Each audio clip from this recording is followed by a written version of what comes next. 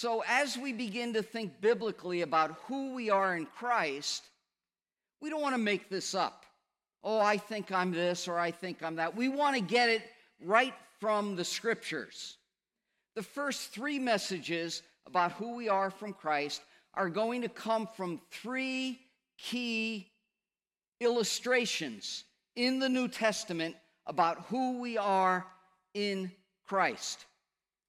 They all begin with the letter B. The fourth message will look at some smaller verses and other words that are used to describe who we are in Christ. But primarily in the New Testament, we are going to see we are part of his building, the house of the Lord,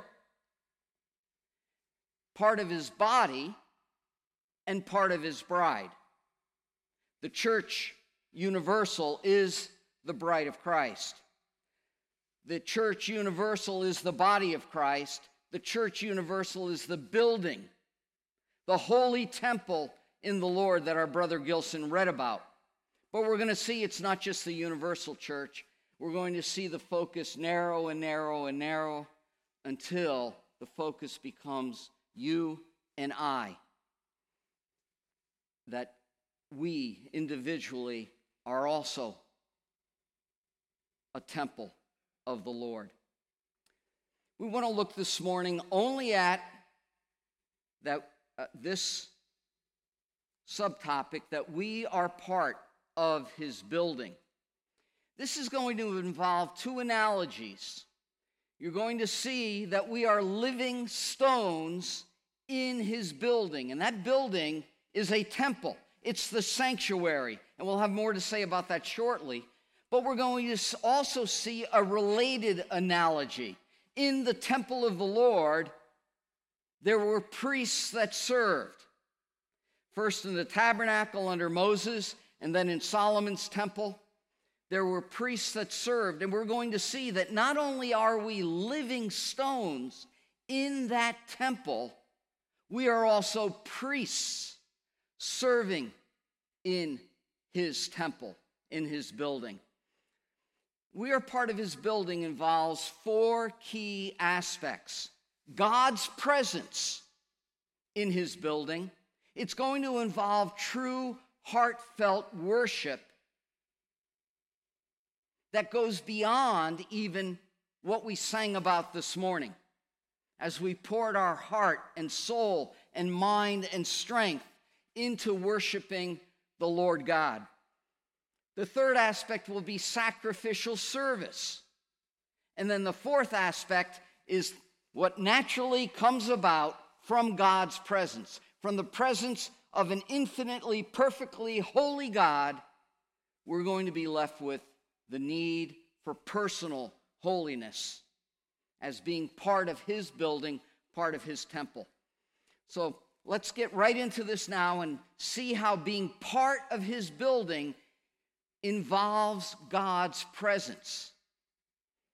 We read in Exodus 40, and you're going to love this. You're going to see how Scripture ties together, and that the New Testament passages dealing with the church and the individual believer as being God's temple, God's sanctuary, where the presence of God dwelt, all grows out of the Old Testament. In Exodus chapter 40, we read, "Then the cloud covered the tabernacle, and the glory, the Shekinah or Shekinah, this shimmering cloud of brightness that even in the day was bright like the sun. That glory of the Lord filled the temple." In Isaiah 6, the seraphim tell us what the glory of the Lord is. "Holy, holy, holy is the Lord of hosts, and the whole earth is full of his glory." His holiness is what fuels his glory. His holiness is tantamount to his glory. Without that holy, holy, holy Lord God, there is no glory. The glory of the Lord filled the temple. The tabernacle. Moses was not able to enter the tabernacle because the cloud, the Shekinah, had settled on it. And the glory of the Lord filled that tabernacle. God always wanted to dwell with his people. Notice, in the early chapters of Genesis, God walked with Adam in the garden. The voice of the Lord was heard by Adam immediately after the fall in the garden. God dwelt there with man that he created. After he redeemed out of slavery in Egypt, in the book of Exodus, in chapter 12, the Passover, the blood of the Passover lamb protected the firstborn of Israel, of all who were covered by the blood. The Lord redeemed them, brought them out of Egypt through the Red Sea. And finally he brings them to Sinai in Exodus chapter 20. And he's going to give the law to Moses, and he's also going to show Moses on Mount Sinai the pattern of the tabernacle. And he's going to instruct Moses how the builders, how the craftsmen were going to create the tabernacle. God wanted to dwell with his people.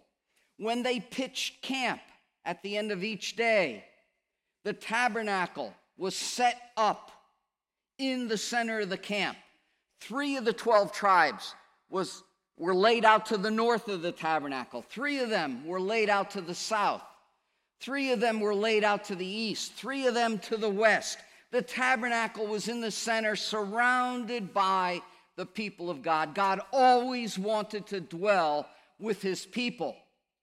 But when we come to the New Testament, we find that he's not just going to dwell with his people, he's going to dwell in his people. That was his intent all along. Not only in the past, in the Old Testament, did God dwell with his people, but when we come to Revelation chapter 21, what do we find?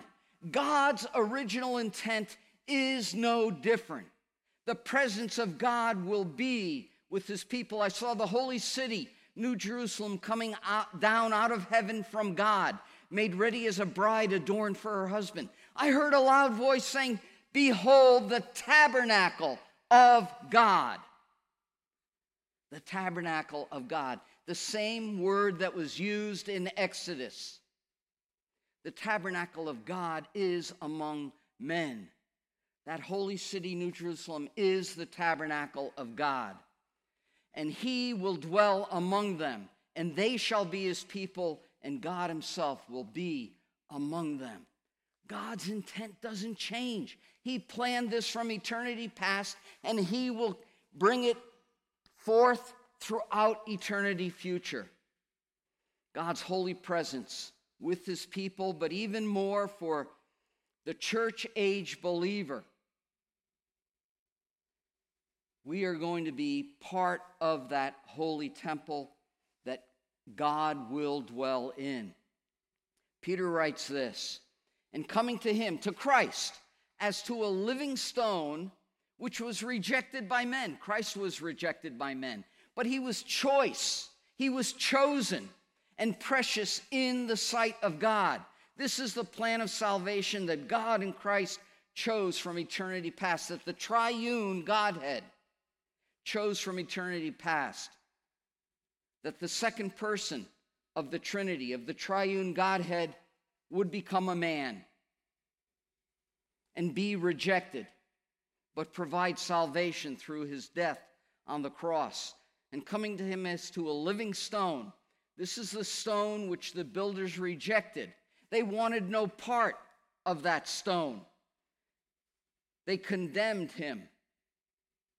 They turned him over to the Roman governor to be executed. But 3 days later, he rose from the dead.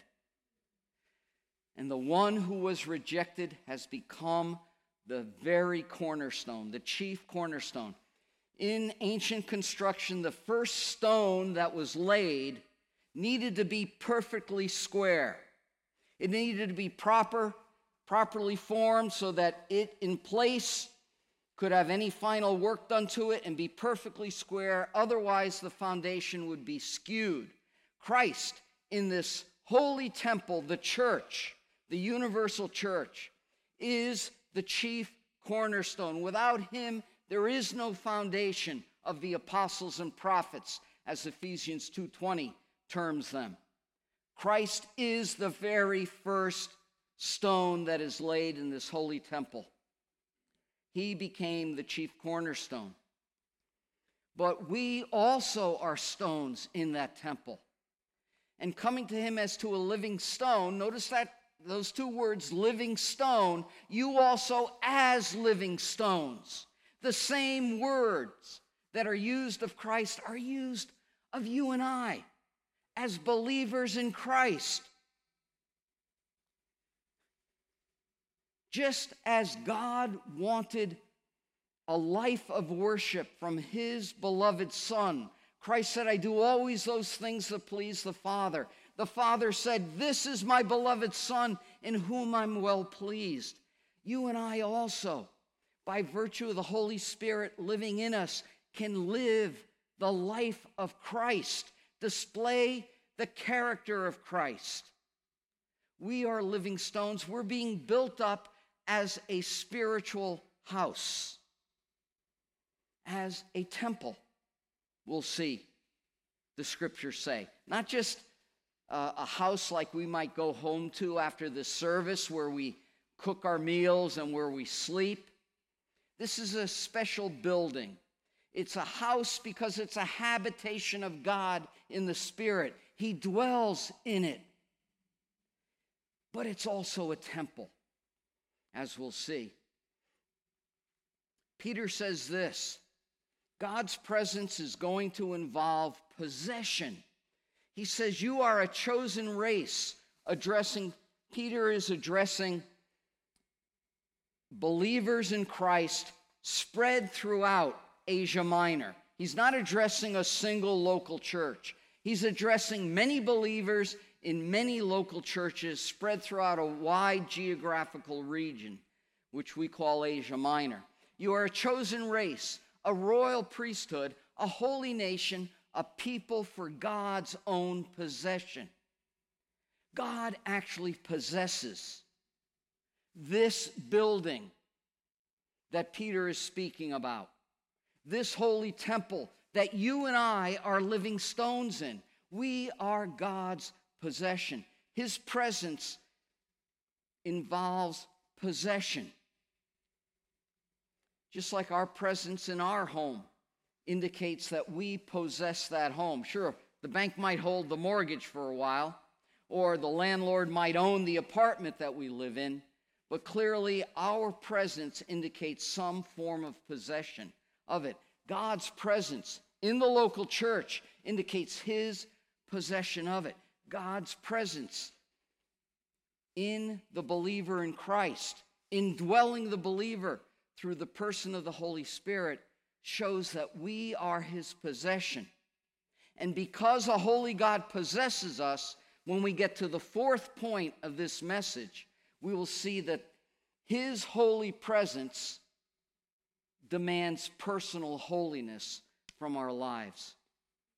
God's Spirit not only dwells in the universal church, from Pentecost to the rapture, throughout the last 2,000 years almost, the church has been on the earth. It's all over the earth. Not only the universal church, which is the bride and body of Christ, which is, in the largest sense, this holy temple, but also the local church is his temple. In 1 Corinthians chapter 3, Paul writes, do you not know that you are a temple of God? Not the temple, that's the universal church. A temple. Each local church is a temple that the Spirit of God dwells in. Do you not know that you are a temple of God and that the Spirit of God dwells in you? This is addressed to the Corinthians, the church in Corinth. If you know your New Testament, there was no church that had more problems than Corinth. They had all sorts of problems. We don't have time to go into them, but they were a problem church. Now, that church was a temple of God. God still dwelt there. He hadn't rejected it. He hadn't cast it away. If that be true of Corinth, I believe it must be true of Grace Gospel Church as well, because the scripture says it. The you there is a plural you. In English, we say you. How are you? How are you? Down south, they might say, how are y'all? Or Texas, all y'all. It's easier to distinguish, but you and you sounds the same. Here, though, in the original Greek language that Paul wrote in, there is a you, a word that means you, singular, and another word that means you, plural. They're not spelled anything alike. One has 2 letters or 3, depending on the form of it. The other has 5 letters. They don't sound anything alike. There's no way to mistake them. Here, this is plural. This is the local church, not the individual believer in 1 Corinthians 3. That is the temple of God. And the Spirit of God dwells in you. That's why this is the house of the Lord. Grace Gospel Church, not the building, but the people. When we gather together corporately on Sundays and on Thursday evenings, this is the house of the Lord. The presence of the Lord is here. And there should be joy in the house of the Lord. It's the temple of the Lord. Why? Because the Spirit of God dwells in you collectively. Every you here is a plural. It's not the individual believer that's in view. For the temple of God is holy. And we should expect no less. If the holy God is here, his temple should be holy as well. And that is what you, Corinthians, that is what you, Grace Gospel Church, are. You are the temple of God. Did you ever think about that before? Thinking biblically about who you are in Christ as a local church, you are the temple of God. Right here, this morning, right now, God condescends and delights in being amongst us, in our very presence. But it's not just the local church. 3 chapters later in 1 Corinthians, Paul gets to the individual believer. Here, your and you are singular. It's not a plural form. It's not y'all. It's you. Do you not know that your body, your individual physical body, is a temple of the Holy Spirit who is in you, whom you have from God? Imagine that. The eternal, omnipotent, infinite God dwells in each and every true believer in Christ. Oh, little old me, what can I do for the Lord? You know, I don't even know if the Lord notices me. You know, how could we have such thoughts? God dwells in us. What we should be rejoicing in is the fact that God himself, the very eternal God, delights and has chosen to dwell in each and every true believer. As you wake up in the morning and go about your business of the day, you don't go about it alone if you're a believer in Christ. If you've believed the gospel of Jesus Christ, if you call him Savior and Lord, and recognize who he is in you by virtue of the Holy Spirit that he sent. Christ sent the Holy Spirit when he went away. How can you ever have a poor self-image or a low self-esteem when the God of creation dwells in you? That's what he thinks of his children who have trusted in his Son, Jesus Christ, for salvation. He doesn't dwell in the unsaved. He dwells in you. Your body is a temple of the Holy Spirit. Amazing. What comes out of this fact that God not only dwells in the local church, but he dwells in every single believer? Heartfelt worship is the first thing that we come to, that should happen. We are believer priests. Now, some of you may have come out of a false, non-biblical form of Christianity, where only certain people are designated priests because they get special training, because of other characteristics about them. That is not the New Testament teaching. The New Testament is that every believer in Christ is a priest. Peter writes, "But you are a chosen race, a royal priesthood, a holy nation, a people for God's own possession." What you may not realize is all four of those refer back originally, not here in this passage, but originally to Israel. They were a chosen race. God chose Abraham in Genesis 12 and then made an unconditional covenant with him in Genesis 15. And he said through him, he would be the father of a nation, a race of people. They were the chosen race. The believer in Christ has been chosen as well from the foundation of the earth. A royal priesthood. As Moses leads them out after the Red Sea to Sinai, and they get there at Sinai, and the glory of God descends upon Mount Sinai, and there's thunder and lightning and thick cloud and shimmering cloud. God calls the people to him, but they're afraid. And they say, "No, Moses, you go. The mount is so holy that even if an animal touches it, it will die. You go and talk to God. We're afraid."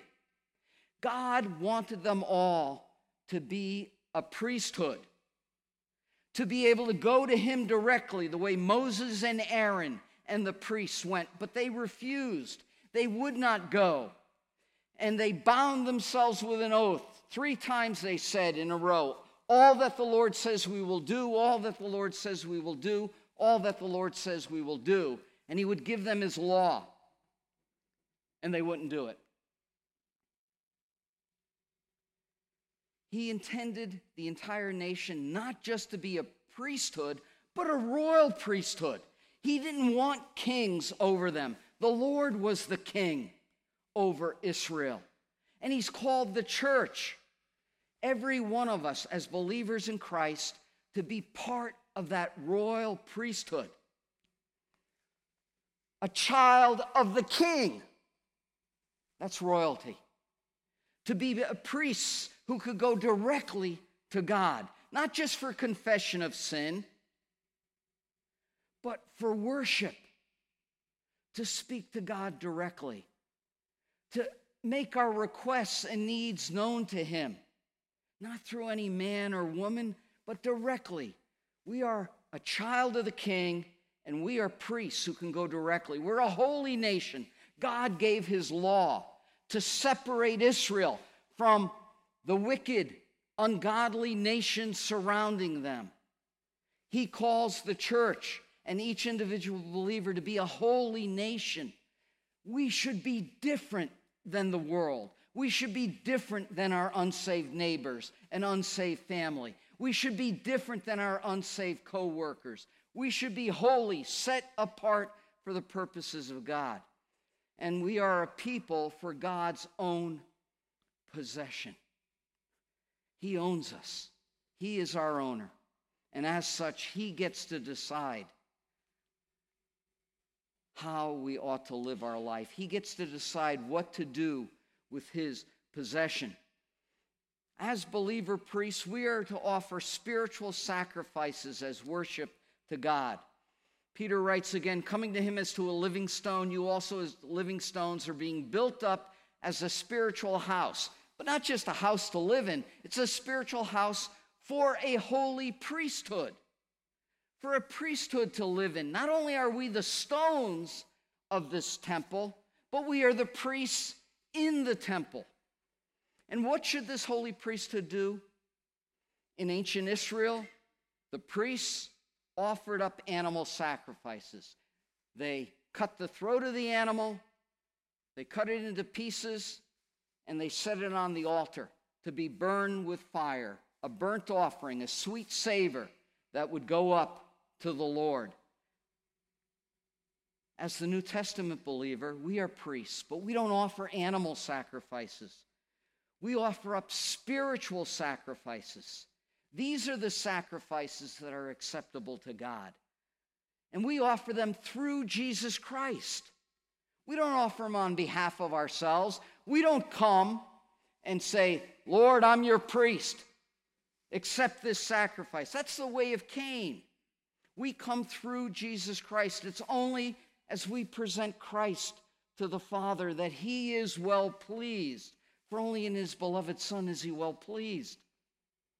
We offer up sacrifices through Jesus Christ. We have no right to enter God's holy presence with prayer, with praise, apart from Jesus Christ. The unsaved don't. But as believers in Christ indwelt by the Holy Spirit, because of our faith and trust in Jesus Christ and what he did on the cross, we can enter in to God's presence and offer up spiritual sacrifices acceptable to God. Romans 12 tells us what that key sacrifice is. It's not a dead lamb. It's not a dead goat. It's not a dead ox or bullock on the altar. It's not a dead pigeon or turtle dove. Paul writes in Romans 12, I urge you, brethren, by the mercies of God, to present your bodies, a living and holy sacrifice, not a dead sacrifice, a living sacrifice, acceptable to God, which is your reasonable service of worship. We are to present ourselves alive. What Paul is saying here is every waking moment, we are to be a living sacrifice to God. Every breath that we draw, every time our heart beats, it beats in service and worship to the Lord. It beats for him. We draw breath from him. And we exhale praise to him.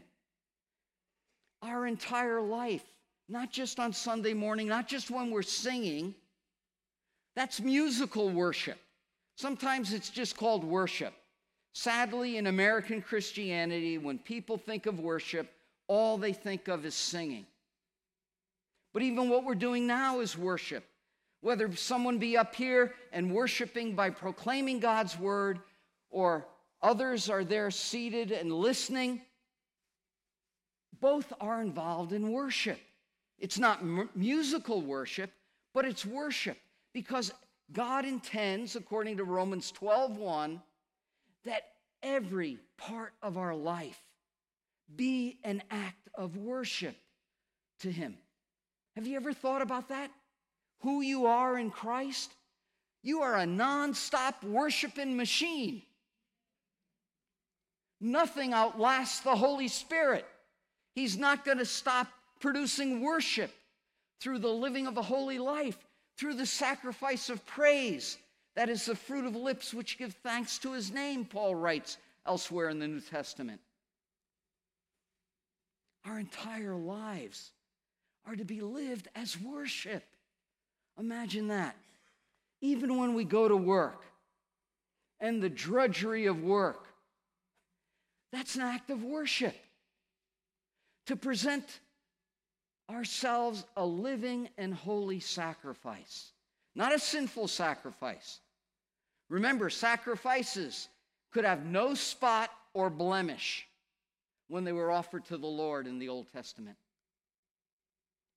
Jesus Christ, as of a lamb without spot or without blemish, is what the Scripture says about him. This is what's acceptable to God, is a living and holy sacrifice. Everything we do, even when you relax, even when you go on vacation, that's all an act of worship to God. You do it to bring him glory. And Paul says, this is your reasonable service of worship. This is reasonable. It's not unreasonable for God to say that your entire life, my entire life, ought to be a life of worship to him. That's not unreasonable. Our bodies are a living and holy sacrifice, just the way Christ was. For 30 years, 33 years, he was a living and holy sacrifice. From the time he was conceived in the womb, he was living until he laid down his life. He was holy, and he ended it in sacrifice on the cross to pay the penalty for the sins of the world, shed his blood and die. That's exactly what God wants you and I to be, a living and holy sacrifice until the day we breathe our last, till the moment of our last heartbeat. We are a living sacrifice, just like Jesus Christ was. Holy, we ought to be just like Jesus Christ was. And this is our reasonable service of worship. Now, I don't always mention what the Greek or Hebrew words are, but I want you to hear this. The Greek word there for reasonable is the Greek word logikos. We get our English words logic and logical from it. It's what is the logical conclusion of what Christ did for us, who Christ was, a living and holy sacrifice throughout 33 years of his life, because of all that he's done, because of the, notice at the beginning of the verse, the mercies of God. If you're a believer in Christ, have you received mercy? Our brother Gilson read it. For once you were not a people, but now you are a people. For once you had not received mercy, but now you have received mercy. By those mercies of God, because of what he's done. Out of gratitude and appreciation and love for the eternal life that he has given to you, and that you will spend eternity in heaven with God in Christ. By those mercies of God, in view of that, because of that, is it too much for him to ask that we be a living and holy sacrifice? That all that we do, whether it be a hobby, whether it be out on the golf course, whether it be even sitting in front of the television, no matter what we do it as an act of worship to God. He doesn't begrudge us some downtime. He created us. He remembers our frame that we are but dust. So he doesn't begrudge downtime. He knows that we need it. But this is reasonable. It's our logical service of worship. This is what makes sense. Anything else would not make sense. It would be illogical. We need to present our entire lives as worship to God. The third point we want to look at, we've looked at God's presence in his building, in his temple, both the universal church and the local church, as well as the individual believer. We've seen that besides being the building, we are also the priests in the building, and we're to offer up worship.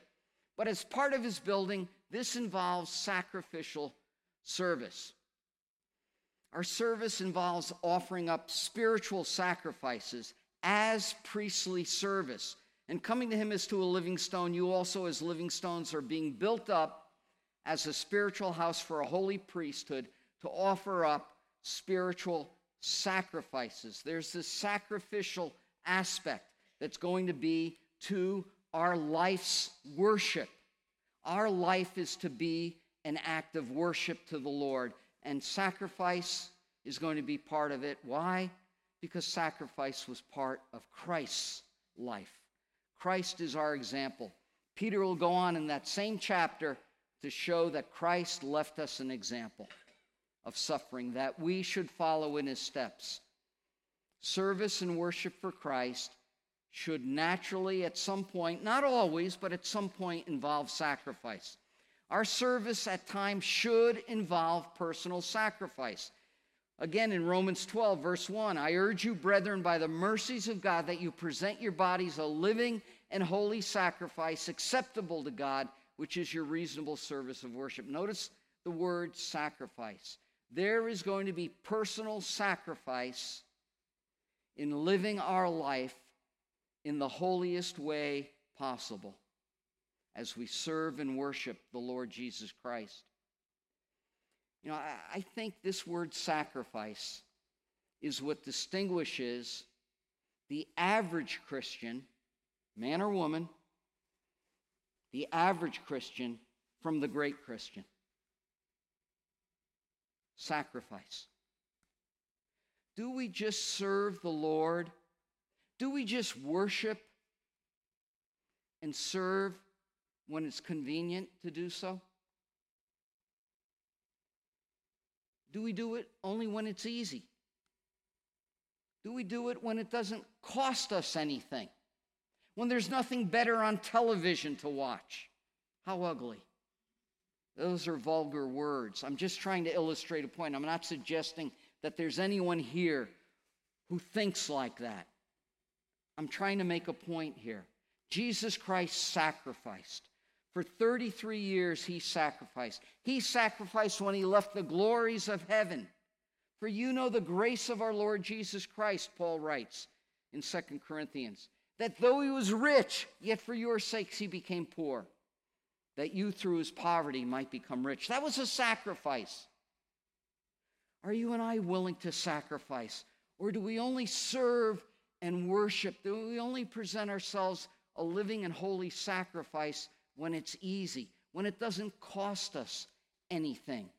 Sacrifice is what made Jesus Christ stand out. The greatest sacrifice by the greatest person who ever lived. Greatness is determined by personal sacrifice. He sacrificed all.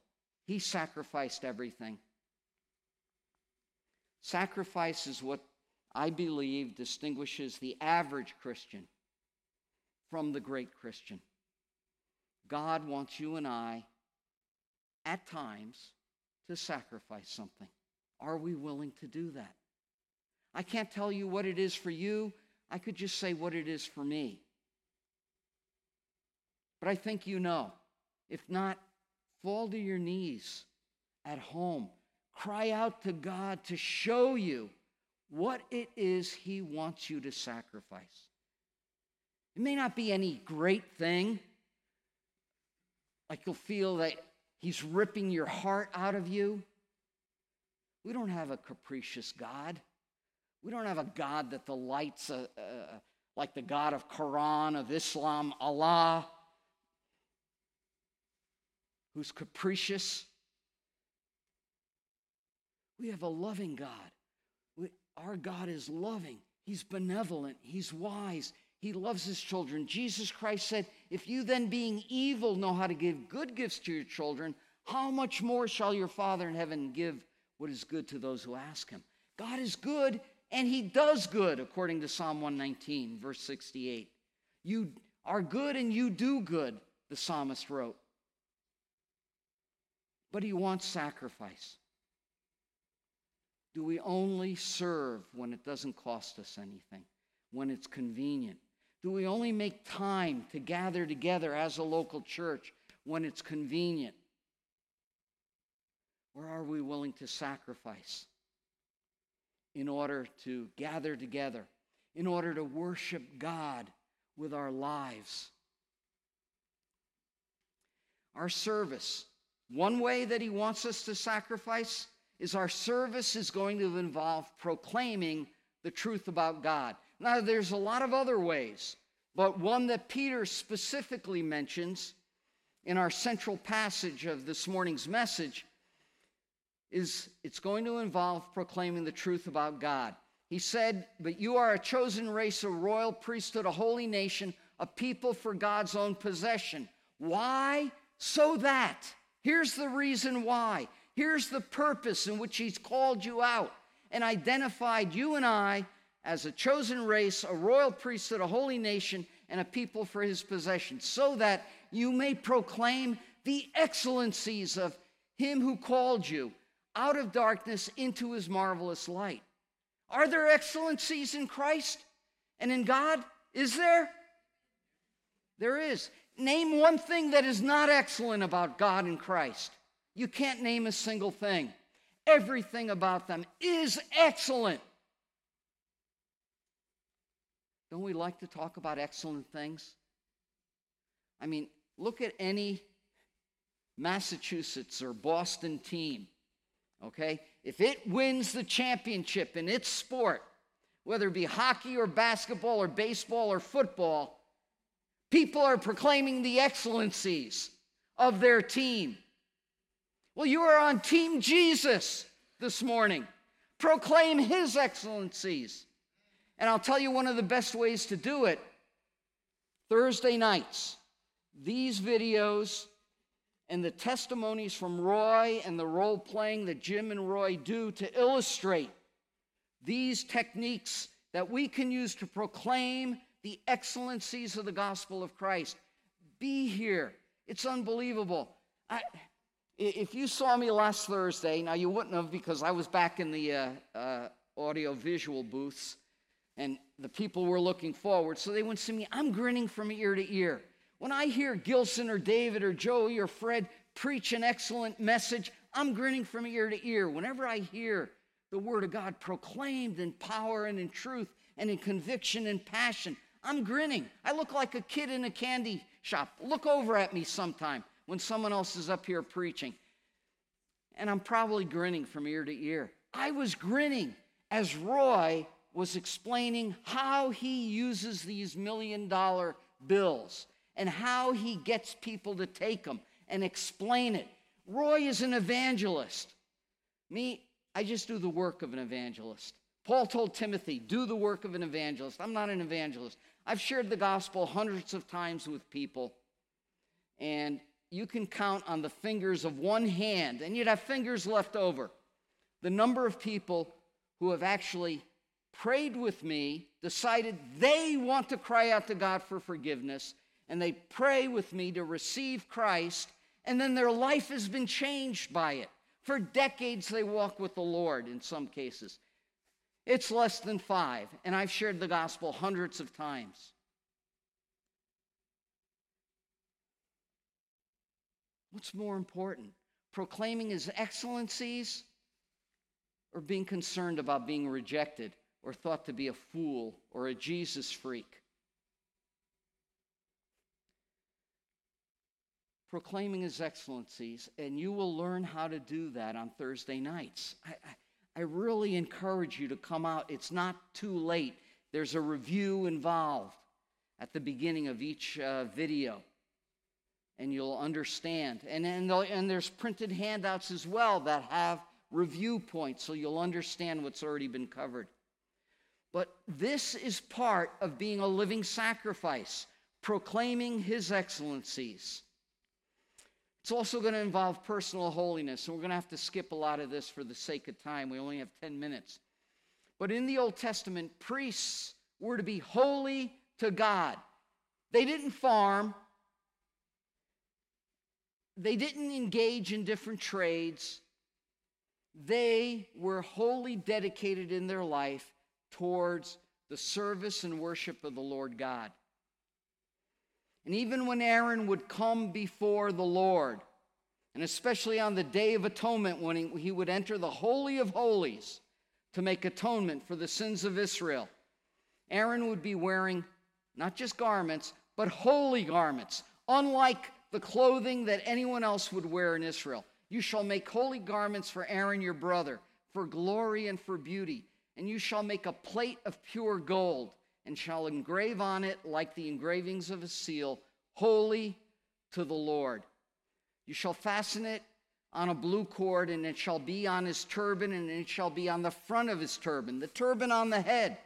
It's not just how we live, it's how we think. What are the thoughts of our mind? We want to learn to think biblically. We want to learn to think holy thoughts, holiness to the Lord. It shall be on Aaron's forehead, and it shall always be on Aaron's forehead. There's no time as a believer priest that we ought to have sinful thoughts. It should always be on our forehead. Holiness to the Lord. Holiness wages war against sin. Peter, in the passage that Gilson read for us, he starts out in verse 4 and he's going to finish in verse 11. Coming to Christ as to a living stone, you also as living stones are being built up as a spiritual house. You are a royal priesthood, a holy nation. And he finishes by saying, I urge you as strangers and aliens to abstain from fleshly lusts that wage war against the soul.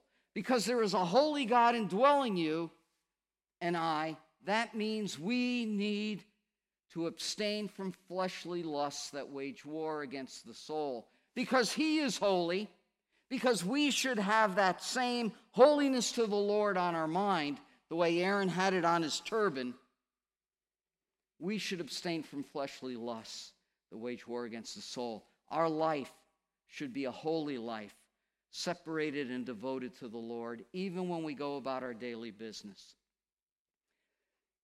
We're going to skip a whole bunch of this. I think we've already seen a lot of it. In conclusion, what we've seen is that God's holy presence indwells the church, the local church, and the individual believer. Because of that, we should have personal holiness that expresses itself in a life of living sacrifice to the Lord. You know, I love the music that we have here. It blesses my heart so much. Sometimes I even weep when I think about the lyrics that we sing on Sunday mornings. But I'm a hymns guy. I love traditional hymns. But I love the music we have here as well. I want to share with you the lyrics. Don't worry, I'm not going to sing. If I had known a week ago that I was going to be preaching this message, I would have asked our brother Gilson to sing my favorite hymn. We've all sung a modern version. Sometimes our brother Paul does it, of Take My Life and Let It Be, written by Frances Ridley Havergal. She also wrote other hymns, including my favorite one. What I like about it is all of the lyrics, all of the words are as if the Lord Jesus Christ is speaking to you and I. He's speaking, and we're hearing what he has to say. And usually I cannot sing this without breaking down at my own sinfulness, my own unfaithfulness, as the Lord speaks through the words of these hymns. I hope I can get through the slides now. If not, I'll just give you time to read them, and I'll advance them slowly. The name of the hymn is I Gave My Life for Thee. I gave my life for thee, my precious blood I shed, that thou might ransom be and quicken from the dead. I gave my life for thee. What hast thou given for me? I gave my life for thee. What hast thou given for me? My Father's house of light, my glory-circled throne, I left for earthly night, for wandering sad and lone. I left it all for thee. Hast thou left aught for me? I left it all for thee. Hast thou left aught for me? I suffered much for thee. more than thy tongue can tell, of bitterest agony to rescue thee from hell. I've borne it all for thee. What hast thou borne for me? I've borne it all for thee. What hast thou borne for me? And I have brought to thee down from my home above salvation full and free, my pardon and my love. I bring rich gifts to thee.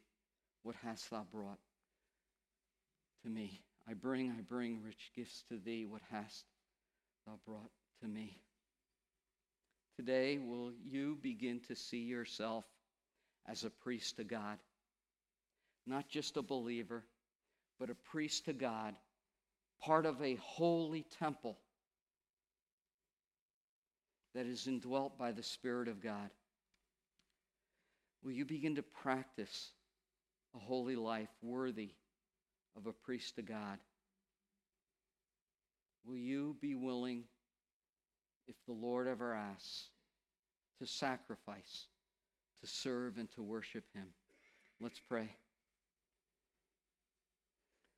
Oh, Father, we thank you so much for the gift of your beloved Son. Oh, Lord, we thank you that you indwell us by your Holy Spirit.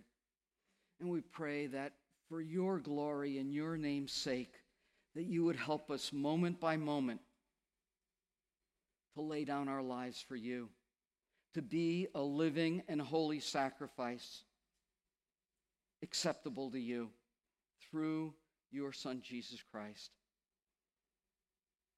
And if you would do this, to transform us in this way, to be like your Son, we will give you all the praise and glory for doing so, both now and throughout eternity. Amen.